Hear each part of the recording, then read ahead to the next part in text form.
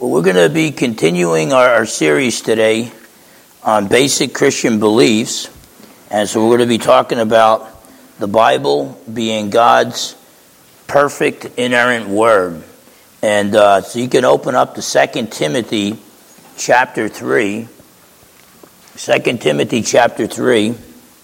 And as you're turning there, we'll go to the Lord in prayer. Father, in Jesus' precious name, I thank you, Lord, for the people that are here today and for those of our church family that couldn't make it today. I just pray, Lord, you bless them where they're at. But I thank you, Lord, that you've got a remnant, not just in this church, but other churches throughout the county, throughout the state, and throughout the country. A remnant who love you and love your word and love your people. And so I pray, Lord, in the difficult times that are ahead, where we have a government and a culture that knows not your Son, Jesus, I just pray, Lord, in the difficult times ahead, that you would strengthen us through your word and through the power of the Holy Spirit to be prepared for the tough times that are ahead. I pray, Lord, that right now, the people that are here, they came to hear your wisdom and your word proclaimed, not the faulty wisdom of man. If they want fake news, they can get that anywhere. But they want good news. They want your word. And so I pray, Lord, that you would cancel myself, cancel the fallible man, and enable me through the power of the Holy Spirit to proclaim your infallible, totally pure word. I pray I would not lead anyone astray. And I pray that you give everyone here the courage to test what they hear today and what they hear throughout the week with your word, knowing that your word is pure, your word is true. And I pray that we test all things with your word. I pray, Lord, that you'd open hearts and minds to understand your truth and empower us by your Spirit to apply these truths to our lives, so that we can be pleasing in your sight through the power of the Holy Spirit and for your glory. In Jesus' precious name we pray. Amen. Okay, so basic Christian beliefs. We're taking a little break from our series, or Through the Bible series. We'll be picking up in 1 Thessalonians probably in a few weeks to come. So we're going to talk about basic Christian beliefs, and then we want to deal with how Christians should live, and how we can share our faith with others, okay? And so right now we're talking about basic Christian beliefs. And so for some of you, you've been in the church for a long time, and you're going to hear this and say, wow, this is a no-brainer. I know this stuff already. Well, that's fine, but we've got to keep reminding ourselves of the truth. And maybe for others, we just haven't figured out exactly, maybe we're believers, but we wouldn't be able to list basic Christian beliefs. And so we talked about the last 2 weeks, the Trinity, that there's the one triune God, and he created the universe. Okay, he created us out of nothing. And so we believe in the triune creator God. And now we're going to see that the triune creator God is not silent, but he has spoken to us. He has revealed himself to us. And so it's kind of like, I think they were the first 2 books of Francis Schaeffer. One was The God Who Is There. And then the next one was He Is There and He Is Not Silent. Okay? We don't serve a silent God. Okay? We serve a God who has spoken to us in his word. So we don't have an excuse, with all the fake news that we're getting from coworkers, from the media, from social media, all these different ways of getting fake news to us, lies. We don't have an excuse because God has given us 66 books. And he guided human authors to record his word without error. And so we've got to test all things with the Word of God. And so we want to look at a few passages that deal with this, that we trust the Bible as God's perfect word. And so look at 2 Timothy chapter 3, verses 16 and 17. 2 Timothy chapter 3, verses 16 and 17. Okay? And Paul says this: all Scripture is given by inspiration of God. In the Greek it means it's God-breathed. It's like God breathed the words out, okay? He guided human authors to record his word without error. He used their personalities and their vocabulary. They weren't mere pawns of him, but he guided them to record his word without error. All Scripture is given by inspiration of God and is profitable for doctrine, that's teachings, for reproof, for correction, for instruction in righteousness, that the man of God may be complete, thoroughly equipped for every good work. Okay? So, if you get grounded in God's word, you will be thoroughly equipped for the service that the Lord has called you to. And do not allow the world to convince you that if you think you're on a mission from God, you're insane, okay? I'll be honest with you. If you don't think you're on a mission from God, you got issues, okay? You don't have to be a preacher to have a mission from the Lord. In fact, it's not the job of pastors to do the ministry for the church. It's the job of pastors to equip the saints for service. And we're all saints. If we're trusting in Jesus for salvation, we're saints. That means that we've been set apart for God's holy purposes. And through getting grounded in the Bible, that makes us equipped for all the good work that the Holy Spirit wants to do through us for God's glory. It amazes me. It doesn't just amaze me how many professing Christians are not grounded in God's word. What amazes me is how many evangelical pastors in America are not grounded in God's word.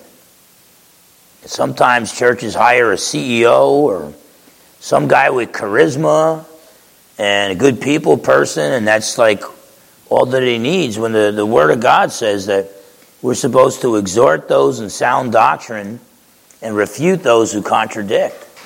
And but whatever the case, we need to be grounded in the Word. Now, what I want to do right now is read the surrounding verses here, so we get this passage where Paul's saying that all Scripture, not some of it, but all Scripture. And we're going to talk about how the early church figured out all the books that belonged in the New Testament. Okay? But all Scripture is inspired by God, is God-breathed. It's the Word of God, and it's the Word of God without error. But I want us to take a look at that context there. And so if you start in verse 15, and we'll read through chapter 4, verse 5.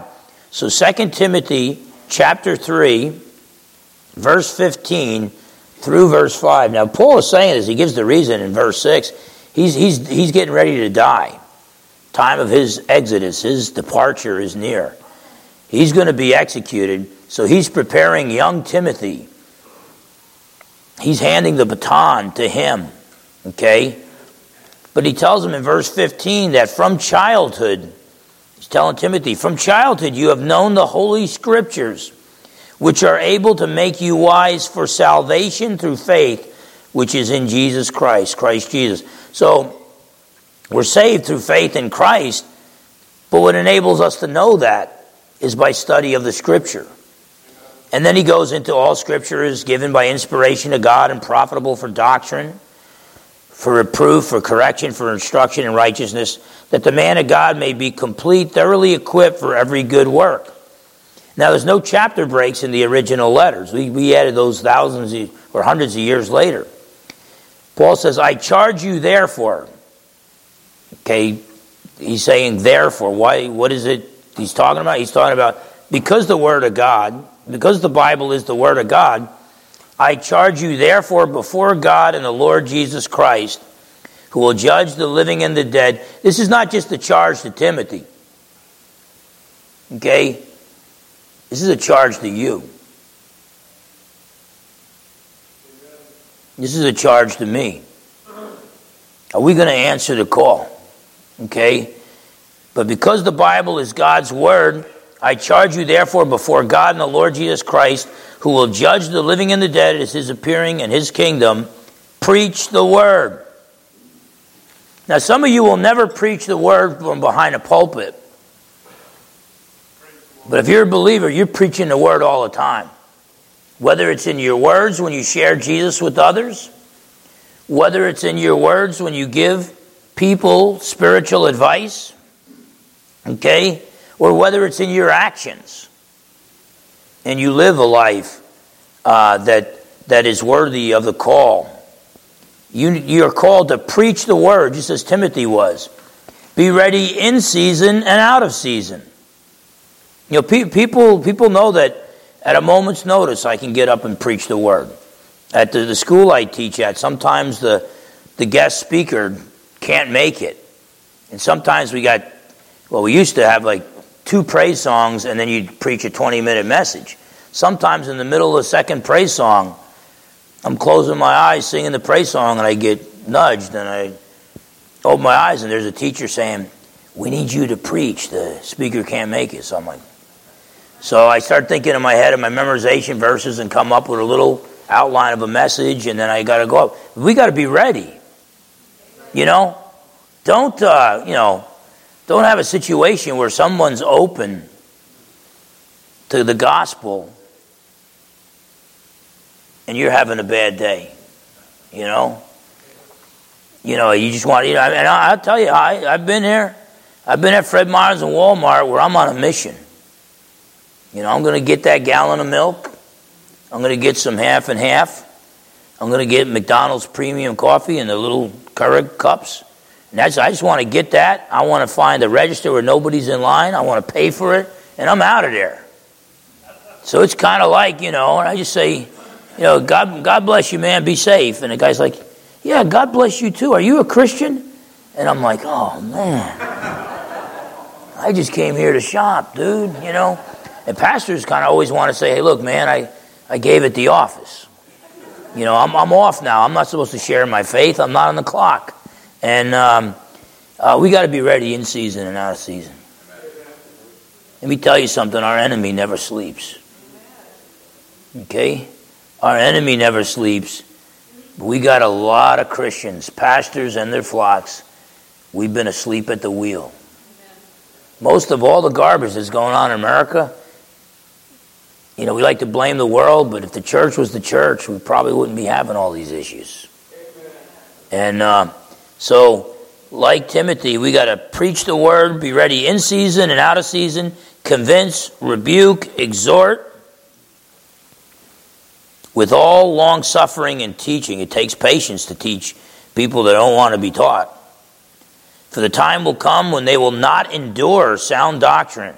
Wow, that sounds like today. But according to their own desires, because they have itching ears, they will heap up for themselves teachers, and they will turn their ears away from the truth and be turned aside to fables. Some translations translate that myths. That's what's going on now, man. There are, and let me tell you something. When the government tries to force you in just this display of power, when the government tries to force you to say 2 + 2 = 5, okay? They don't care if you really believe that or not.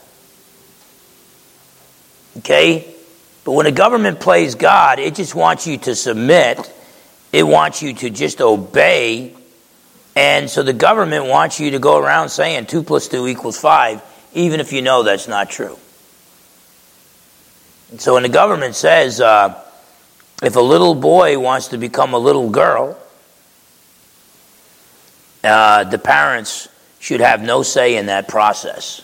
Let the medical procedures begin. No. Why not? Because God is here. Okay? There is a God, and he is not silent. He has spoken in his word. So I could care less what some guy in a says. Okay? I could care less about the powerful people all over the world. You know, I'll be a nice guy to them and stuff. But 2 plus 2 equals 4. You want me to go around and say it's 5? You want me to go around saying a little boy can identify as a little girl? No. You know, you know what they don't. They want us to say either Jesus is not who he claimed to be, he's not God's Savior and Messiah, or they want us to say that Jesus is just one of many ways to be saved. It's fake news. I'm not going there. Jesus is king, okay? I'm going to preach Jesus like Paul wanted Timothy to do. We got to preach Jesus until we got no air in our lungs. With every breath we got to preach Jesus. You know, we let God be true and every man a liar. We got to do what we got to do, all right? If you're saved, you got to preach Jesus. In words and in deeds, you got to preach Jesus. Now, the world may think they got to do what they got to do. Fine. Okay? If you think you got to come after us, if you could find us and you can catch us and you could take us away, then we'll start a good prison ministry. Okay? You say, you know, we don't like you preaching in prison, we'll put you in solitary confinement. Then we're going to have a great devotional life. Okay? But we got to do what we got to do. I was lost. I was blind. So were you. And then King Jesus saved us through the power of the Holy Spirit. And you're telling me, not even asking me, you're commanding me to deny him? No, we're gonna preach the word. And the world right now is being turned aside to fables. But you be watchful in all things, endure afflictions, be willing to suffer, do the work of an evangelist, share the gospel with others, fulfill your ministry. Your ministry might look a lot different than Timothy's. But whatever that ministry God has given you, you've got to fulfill that. You serve the infinite King. And so Paul is telling him, reminding him that all Scripture is the perfect Word of God, because he foresees a time when people will be attracted to fables, to fairy tales, to lies. And you don't have to be real perceptive to realize we're living in days like that right now. Okay? That the world doesn't. Let me tell you, if you don't love the truth, you'll find a way to deny it. And it's like, you reject the truth. It's not like you'll believe something else. You reject the truth, you'll believe anything. And some of the lies that are out there are just plain crazy. Look at what Peter said about the Scripture. 2 Peter chapter 1, verses 20 and 21. I find it interesting that the two clearest passages on the Bible being God's Word come from Peter and Paul when they were on death row. So you know they're not going to say, well, let me just talk about the weather. It's like, look, they're on death row. They're going to talk important stuff. And what are they? One of the things they touch on is that the Bible is God's inerrant word. And so 2 Peter chapter 1, verses 20 and 21, Peter says this, knowing this first, that no prophecy is Scripture. And by the way, Scripture is made up of prophecy. Prophecy is the Word of God. When you prophesy, you proclaim God's truth. You don't have to predict the future to be a prophet. So the entire Bible, every Scripture, is prophecy. And he says that no prophecy of Scripture is of any private interpretation. Sometimes they talk about it's of no private origin. Okay? What it is, it's not, what it's talking about is Socrates, Plato, Aristotle, brilliant guys, but they gave us their own interpretation of reality. And they got some things right and they got some things wrong. Okay? But the Bible, this is not man's interpretation of reality.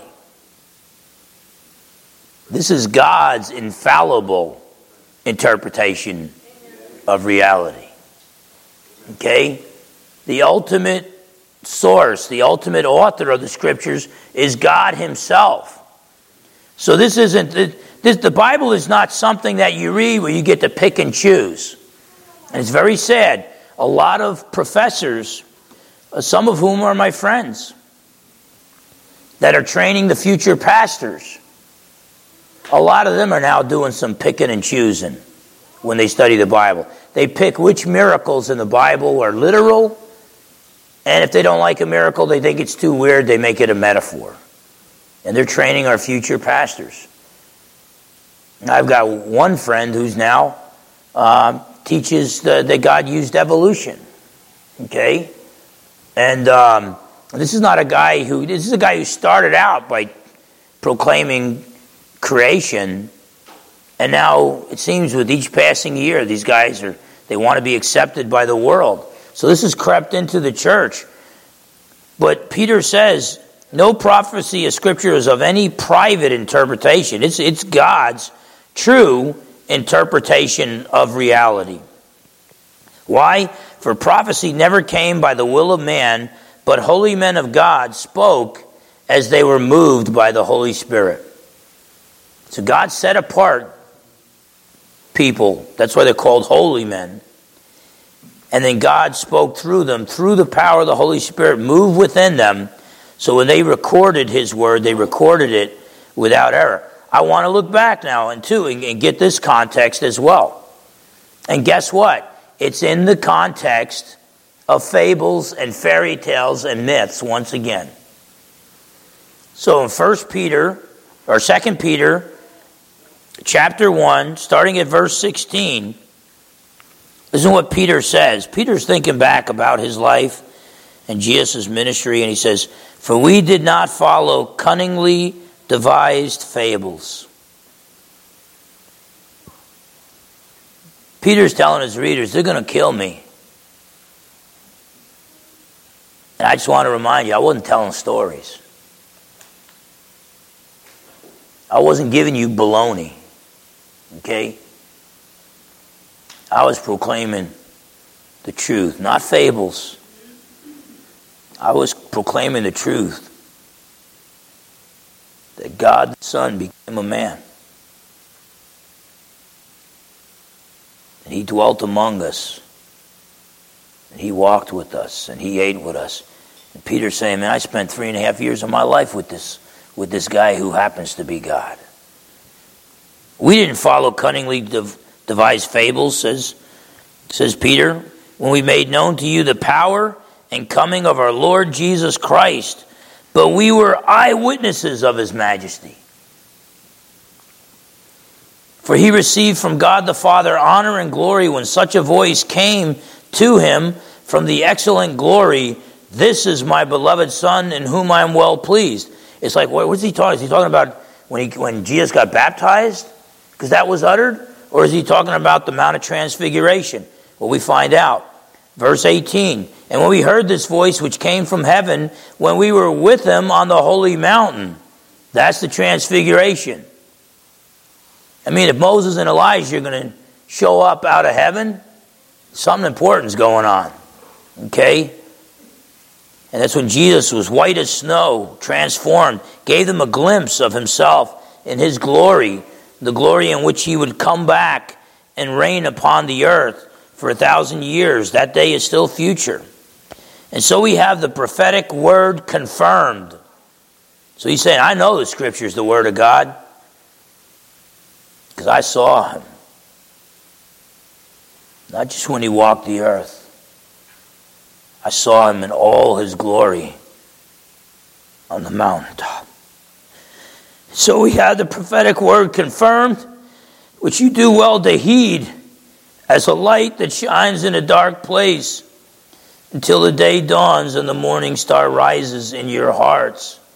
And then he goes into knowing this, first, that no prophecy of Scripture is of any private interpretation, for prophecy never came by the will of man, but holy men of God spoke as they were moved by the Holy Spirit. We are not here. You didn't come here today to hear fairy tales.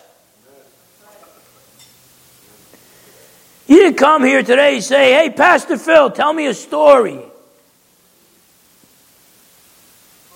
Give me a little myth. Give me a little fairy tale for my itching ears. You came here to hear the word of God proclaimed. And Peter's about to die, and he's thinking back across his life. I can remember a girl, one of my former students, Kat, that was the one that worked at Martha and Mary's for a while. And when she was in 8th grade, she got some of the girls at a sleepover once dabbled with the Ouija board, even though I warned them not to do it. And it really rocked their world. And things got tough. She got kicked out of school for a while. Things went from bad to worse, but then she turned her life over to the Lord, came back, spent the last 2 or 3 years at her school and graduated. But when she had to check out her books their senior year, her textbooks, make sure that she returned them, as she was leaving, I asked her, I said, you still think that was real, what happened back in 8th grade? And she looked, without blinking an eye, she said, oh yeah. And whenever I do a post on Facebook about demonic activity, all of a sudden I see the name, I recognize all the first names, because all these little girls got married now. They got kids, so I don't recognize their last names. But they're saying, you remember this Dr. Fernandez? You remember that? They start talking about it all over again. But she thought back and said, you know, was it real? Oh, it's real. Peter's about to die. He said, people, I'm telling you, this isn't some passing fad. The whole Jesus encounter and the Word of God, the Bible, it's real. It's true. And I'm telling you, in a world of lies, sometimes it's hard to find the truth. And we got to help people find it. But we got to be convinced. Okay? Don't cave into the world. Don't water down Jesus and the Bible just because that's the popular thing to do. We got to preach Jesus and Him crucified. We got to preach the resurrection. We got to preach the Scriptures and salvation only through Jesus. And so the Bible is God's inerrant word. Look at Proverbs 30, verses 5 and 6. By the way, I could just stand here and take up hours and just read passage after passage after passage that teaches that the Bible is God's word without error. And but this is just an overview. I want you to just get a taste of this and just show you why for the past 2,000 years the true church has believed that the Bible is the perfect word of God without error. Now it's perfect in the original manuscripts, which we no longer have. And the copies aren't perfect. There's some mistakes in them. But we got thousands of copies that we can compare and figure out. It's called textual criticism, and figure out exactly what the original said. And so Proverbs 30, verses 5 and 6, every word of God is pure. Now some translations read every word of God is flawless. Some translations read every word of God is tested. Which one's right? Guess what? They're all right. The Hebrew language is so poetic, it's pregnant with meaning. If we try to translate into our modern day baby talk English what each Hebrew word meant, we'd have like 2 paragraphs per word.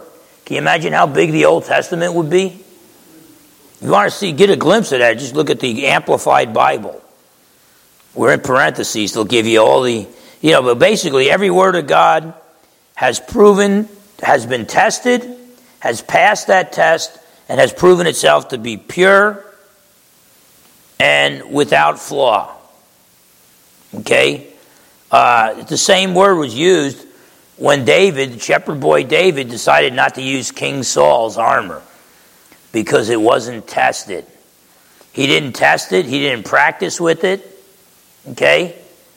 And so he just figured, no, it would be dumb for me to use something that I've never practiced with. Okay? And so the Word of God has what? It has been tested. Let's say you're not a really good apologist, not a really great defender of the faith, and your friends make fun of you because you make your decisions based on the Bible rather than like on CNN or something like that. And so they make fun of you. You don't have to be a great apologist who can provide evidence for Old Testament reliability, New Testament reliability, and evidence that Jesus is God, and he proved it by rising from the dead, and you provide evidence for his resurrection, and then you show, well, what did Jesus teach about the Scriptures? Jesus taught the Old Testament is God's Word without error, and promised us an inerrant New Testament that the Holy Spirit would write through the apostles. You don't have to know all that. All you got to know is this, okay? Why should I listen to Billy Gates and this Harari guy? Why should I listen to them when their teachings haven't been tested? Okay? By the way, I'm not sure I want to test some of their teachings. When you got some guys who want to wipe out, 85% of the world's population, and then see if that turns out well, I don't even want to go there, okay? But never apologize for building your life on the Word of God, because it has been tested. And it's passed the test of time. By the way, if you just want to spend a little bit of time, test the Book of Mormon. Look at the archaeological research dealing with that. It's a novel. Joseph Smith stole one of Solomon Spaulding's novels. It's not historically accurate. Look at the Quran. Okay, we got little kids going to Sunday school classes. They can tell you that Miriam, the sister of Moses, was not Mary, the mother of Jesus. Muhammad didn't know that. Okay? Muhammad thought the entire Bible chronology was all the same generation. Okay? So you want to put them to the test? Go ahead. They're going to fail the test. The Bible has been tested. It passed the test. You're not a fool for building your life on the teachings of God's Word. It's foolish to try to build your life on anything else. So Proverbs 30, verse 5 and 6, every word of God is pure. He is a shield to those who put their trust in him. Do not add to his words, lest he rebuke you, and you be found a liar. Don't add to God's Word. Book of Revelation tells us too, don't take from God's Word. Okay? Don't pick and choose. Study the Word and study it in its proper context. In John 17:17, Jesus said, when in prayer to God the Father on the night he was betrayed, he said, thy word is truth. Your word is truth. Okay? The God of truth. If the Bible is the Word of God, it doesn't even have to tell us that it's true. It would just follow, and then it's got to be true. But God knows that we don't always get it, so he makes it clear over and over again. He tells us every word in the Scriptures is true. Okay? And now, how does the Word of God, how did that come about? Well, first, it's the doctrine of revelation. God had to reveal or make known his Word to human authors. He guided human authors into the truth. And then inspiration, he guided the human authors to record his Word totally without error. So we have to understand inspiration, God breathing his Word, doesn't mean that God just revealed his truth to the human authors and then left them alone so that before they wrote it down, they might have made mistakes. They had good intentions, but they made mistakes. No. The traditional understanding of these passages, it has always been that God guided the process of writing the Scriptures, worked within the hearts and the personalities and the vocabularies of the human authors, but God guided the process to completion. So the final product is the Word of God in written form, totally perfect and without error. Okay? And so Jesus could say, thy word is truth. And so God revealed it to the human authors, and then he inspired them, he guided them to record his word without error. See, when we pray that God anoints me to proclaim his truth, that's not inspiration. Okay? God's not guiding me to record his word without error. Don't ever let somebody tell you that there's a 67th book of the Bible. If Jesus wants to add a 67th book of the Bible when he comes back, that's his business. Okay? But the generation that Jesus walked the earth and his authoritative witnesses, they already wrote down what God guided them to write down. We don't need extra books. We don't need the bogus Gnostic heretical writings, the bogus Gospel of Thomas, Gospel of Judas, Gospel of Mary. No, those are pseudepigrapha, false writings that came hundreds of years later. We don't need the Book of Mormon, the Pearl of Great Price, the Doctrines and Covenants. We don't need the Quran. Okay? We test all things. Even when the late Billy Graham wrote a book, you tested with the Word of God. In fact, he would have been offended if you tried to add his writings to the Word of God. And but when we pray that God anoints me to proclaim his truth, what we're saying is, look, the 66 books of the Bible, that is the inerrant, totally without error, inspired Word of God. And now some idiot from New Jersey, half Italian, half Portuguese, is going to try to teach this to you. Guess what? That guy from Jersey, he's led people astray before throughout his life. He doesn't always get it right. You know, Paul says it's a fearful thing. Work out your salvation with fear and trembling. Okay? Well, let me tell you, if we got some preachers out there, preach with fear and trembling. Humble yourself before you get behind the pulpit. If you will not humble yourself, God will humble you. Okay? But if God's going to be exalted from this pulpit, then somehow the fallible guy has got to proclaim God's and explain God's infallible truth without messing it up. And because I don't trust me, and I trust him, we pray, God, please anoint. Some people might come in here and think, what do they think this guy is? Some kind of guru or something? No. We think this guy is imperfect. If John preaches or Pat or Will, we pray the same prayer. We're afraid the guy who gets behind a pulpit might mess up and misunderstand and mislead from God's perfect word. Okay? And so it's because we value the word of God that we pray. We say, look, Lord, please anoint Pastor Phil to proclaim your truth, because he's not up to the task. That's an imperfect man trying to proclaim God's perfect word. Please, Lord, control that guy. He can blow it. You're at Fred Meyer's. You're buying groceries. And all of a sudden the cashier person, you get in a little conversation, and it's one of the few times nobody's in line after you. Now you got to proclaim God's truth. You're going to have some fear and trembling and think, you know what, I might lead this guy or this gal astray.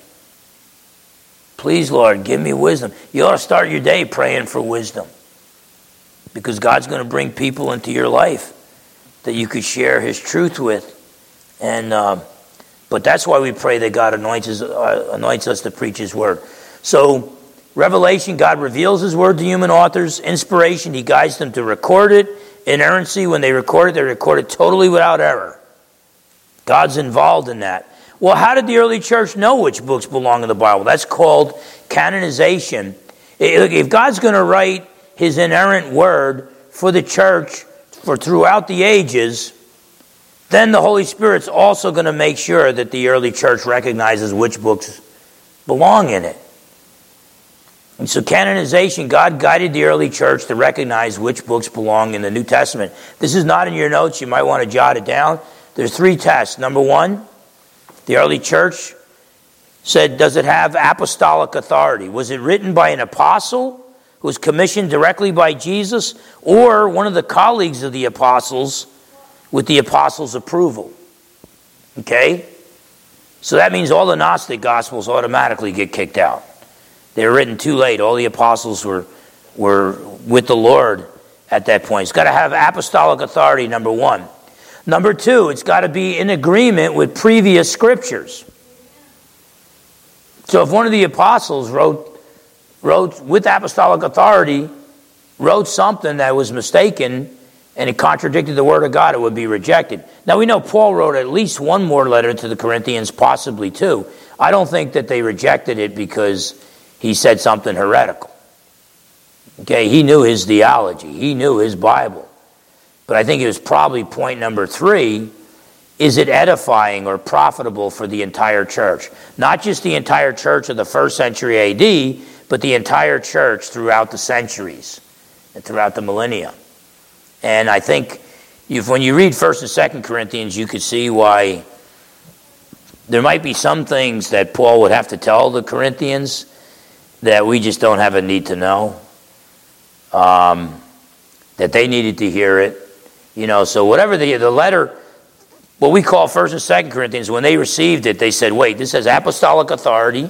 It's in agreement with previous scriptures, previous revelation, but it's not edifying for others. We don't need to air our dirty laundry before others. 1st and 2nd Corinthians, they said, yes, let's not only read it from our pulpit, let's make copies and send them to other churches so that as they preach, the Old Testament is preached from our pulpits, now the New Testament will be preached as well.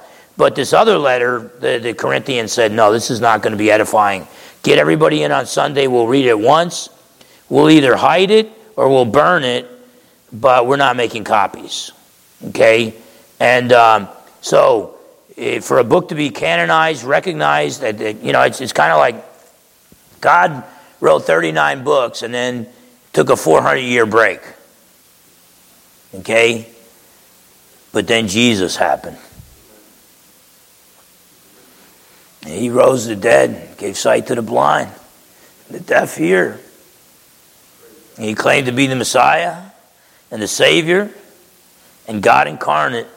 And he claimed to die. He was going to die for our sins. And after we killed him, he bodily rose from the dead and conquered our greatest enemy, death. And so guess what? As in the words of C.S. Lewis, once again, Aslan is on the move. Okay? God is starting to write again. And through the signs and wonders of the apostle, when he started writing the Old Testament, what did he do? Signs and wonders, the 10 plagues. Letting everybody know, Moses is my man. So in the Old Testament, it was the same 3 tests, except it was a prophetic authority. Okay? And some people might have said, well, I agree with the sons of Korah. I don't think Moses is really representing God. And then the ground swallows them up. And it's like, okay, there's another hint that Moses is God's man. Okay? But signs and wonders that God accompanied, proving that this was the Word of God. And so the early church realized if books are written by an apostle or one of their colleagues with their approval, if it's in agreement with previous scripture and edifying for the entire church, we need to make copies and preach it alongside the Old Testament because it holds the same level of authority as the Old Testament. Paul, I believe in 1 Timothy chapter 5, quotes from Luke's gospel and calls it scripture alongside Old Testament scripture. Peter, in 2 Peter chapter 3, he takes Paul's writings and calls them scripture alongside the Old Testament scriptures. Okay? And so the early church had good reason to acknowledge that this was God writing. Well, if the 66 books of the Bible, the 39 Old Testament, the 27 New Testament, if that is the Word of God, then that means that this is our authority. What the Reformers call sola scriptura. The Bible alone is the final authority for faith and morality. Now, the Roman Catholic Church disagreed. They said, no, it's the Scriptures plus church tradition, the church teachings. Oh, and by the way, they say, but we, the church, we gave you the Bible. No, the Holy Spirit used the early church, which wasn't the Roman Catholic Church, by the way. They were a lot more like Trinity Bible Fellowship than they were like the Roman Catholic Church. But the Holy Spirit guided them to find which books belonged in the New Testament. But the Catholic Church say, no, we gave you the Bible, so it's the ultimate authority is church tradition plus the Bible. And by the way, we're the only ones who have the right to tell you what the Bible means. I mean, it wasn't long ago when if you couldn't read Latin, you couldn't read the Bible if you were a Roman Catholic. They wouldn't translate it into people's languages. In fact, there were guys that were burned at the stake for translating the Bible into other languages like English. And but no, it's the Bible's the final authority for faith and morality. Sola scriptura. And so we got to test all things with the Word of God. If it doesn't pass the test, get rid of it. I'm just going to close with a couple passages here for application. Look at Psalm 119. If you want to read an entire psalm, this is the largest chapter in the Bible, Psalm 119, and it's all about the Word of God. And to avoid monotony, it's called the Word of God, the law, the precepts, the commands. But it's all about the Word of God. But Psalm 119, 105 says, your word is a lamp to my feet and a light to my path. Is that true with you? Have you taken God's word and said, yeah, I want God's word to be a lamp to my feet and a light to my path. I don't want to make my decisions and go through life without getting guidance from God's word. Okay? Psalm 119, verse 11. Your word I have hidden in my heart. Some translations read, your word I have treasured, like hidden treasure. Your word I have treasured in my heart that I might not sin against you. God the Son became a man, and when he got tempted 3 times by Satan, he quoted from Deuteronomy, Old Testament books. Now, Jesus could say, I'm hungry. That's the word of God, because Jesus is God. Yet, he chose, when tempted, to quote scriptures. Okay? If you're weak in the scriptures, weak in your knowledge of scriptures, it's going to be almost impossible for you to say no to sin. Okay? You've got to treasure not just God, but you've got to treasure his word in your heart. And then the Holy Spirit can renew your mind so you can say no to sin. That also means you ought to be memorizing Scripture. How are you going to treasure God's word in your heart if you're not memorizing it? And then Psalm 1, the first 3 verses there.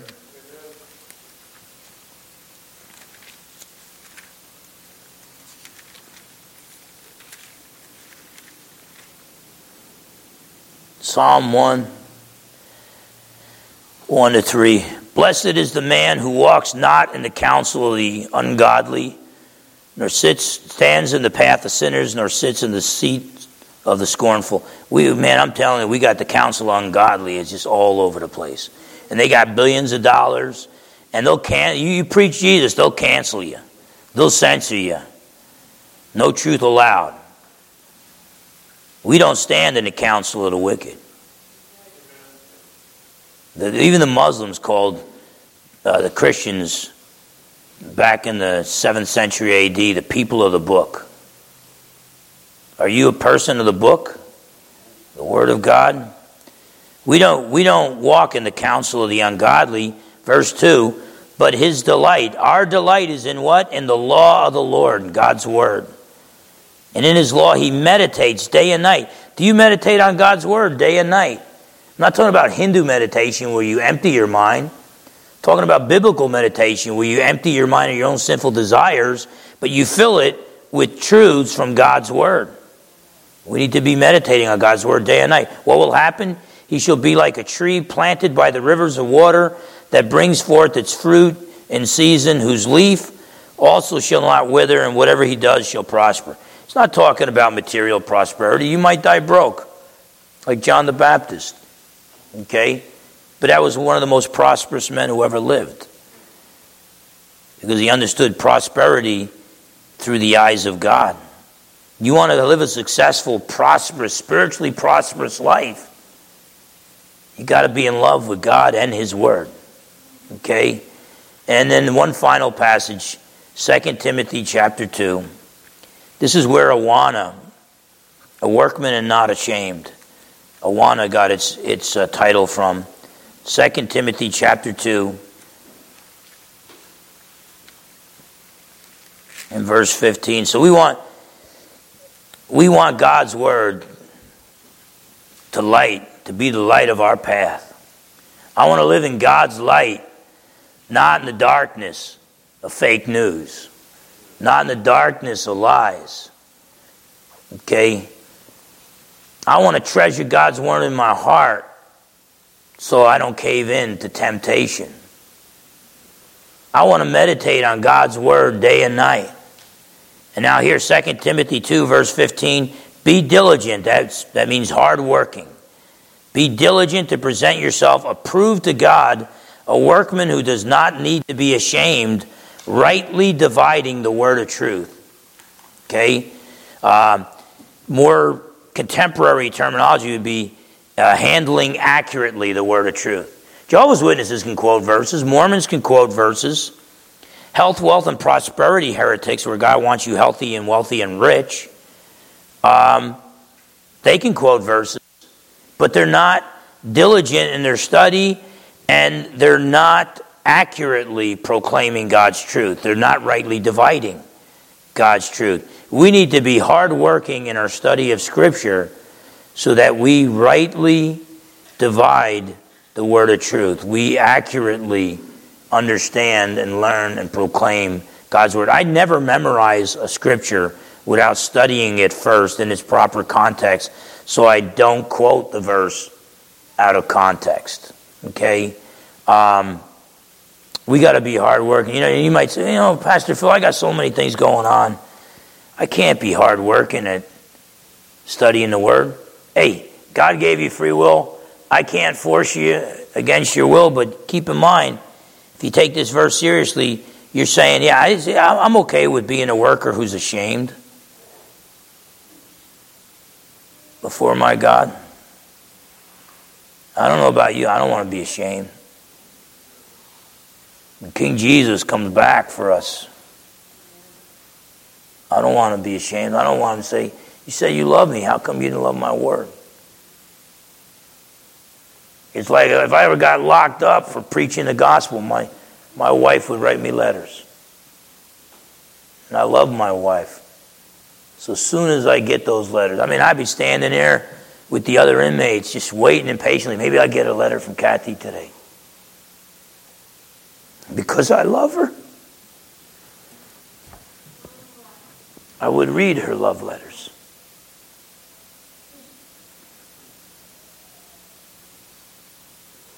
If you love the God of Abraham, Isaac, and Jacob, if you love the God of Peter, Paul, and John, if you love the triune God, read his love letters. He wrote you 66 of them. Read his love letters. Study them. Be diligent in your study of them. Proclaim his word. Treasure it in your heart so that you won't sin against him. God wrote us 66 love letters. If we love them, we'll read them, We'll study them. No matter what the world says, we'll preach Jesus and his word until he comes back in glory. Let's close with a word of prayer. Father, in Jesus' precious name, we love you, Lord, but please, Lord, please help us to love you more. We love your word, but please, Lord, help us to love your word more. And we thank you, Lord, that we don't have to go through life trying to please you through the power of the Holy Spirit, but just not knowing how to please you. You've given us everything we need to know in your word to live that overcoming life. So cause us to love your word. Cause us to study your word. Diligently study your word. Cause us to treasure your word in our hearts so that we would not sin against you. So that we would not be ashamed when we see your Son, King Jesus, face to face. In Jesus' precious name we pray. Amen. All right.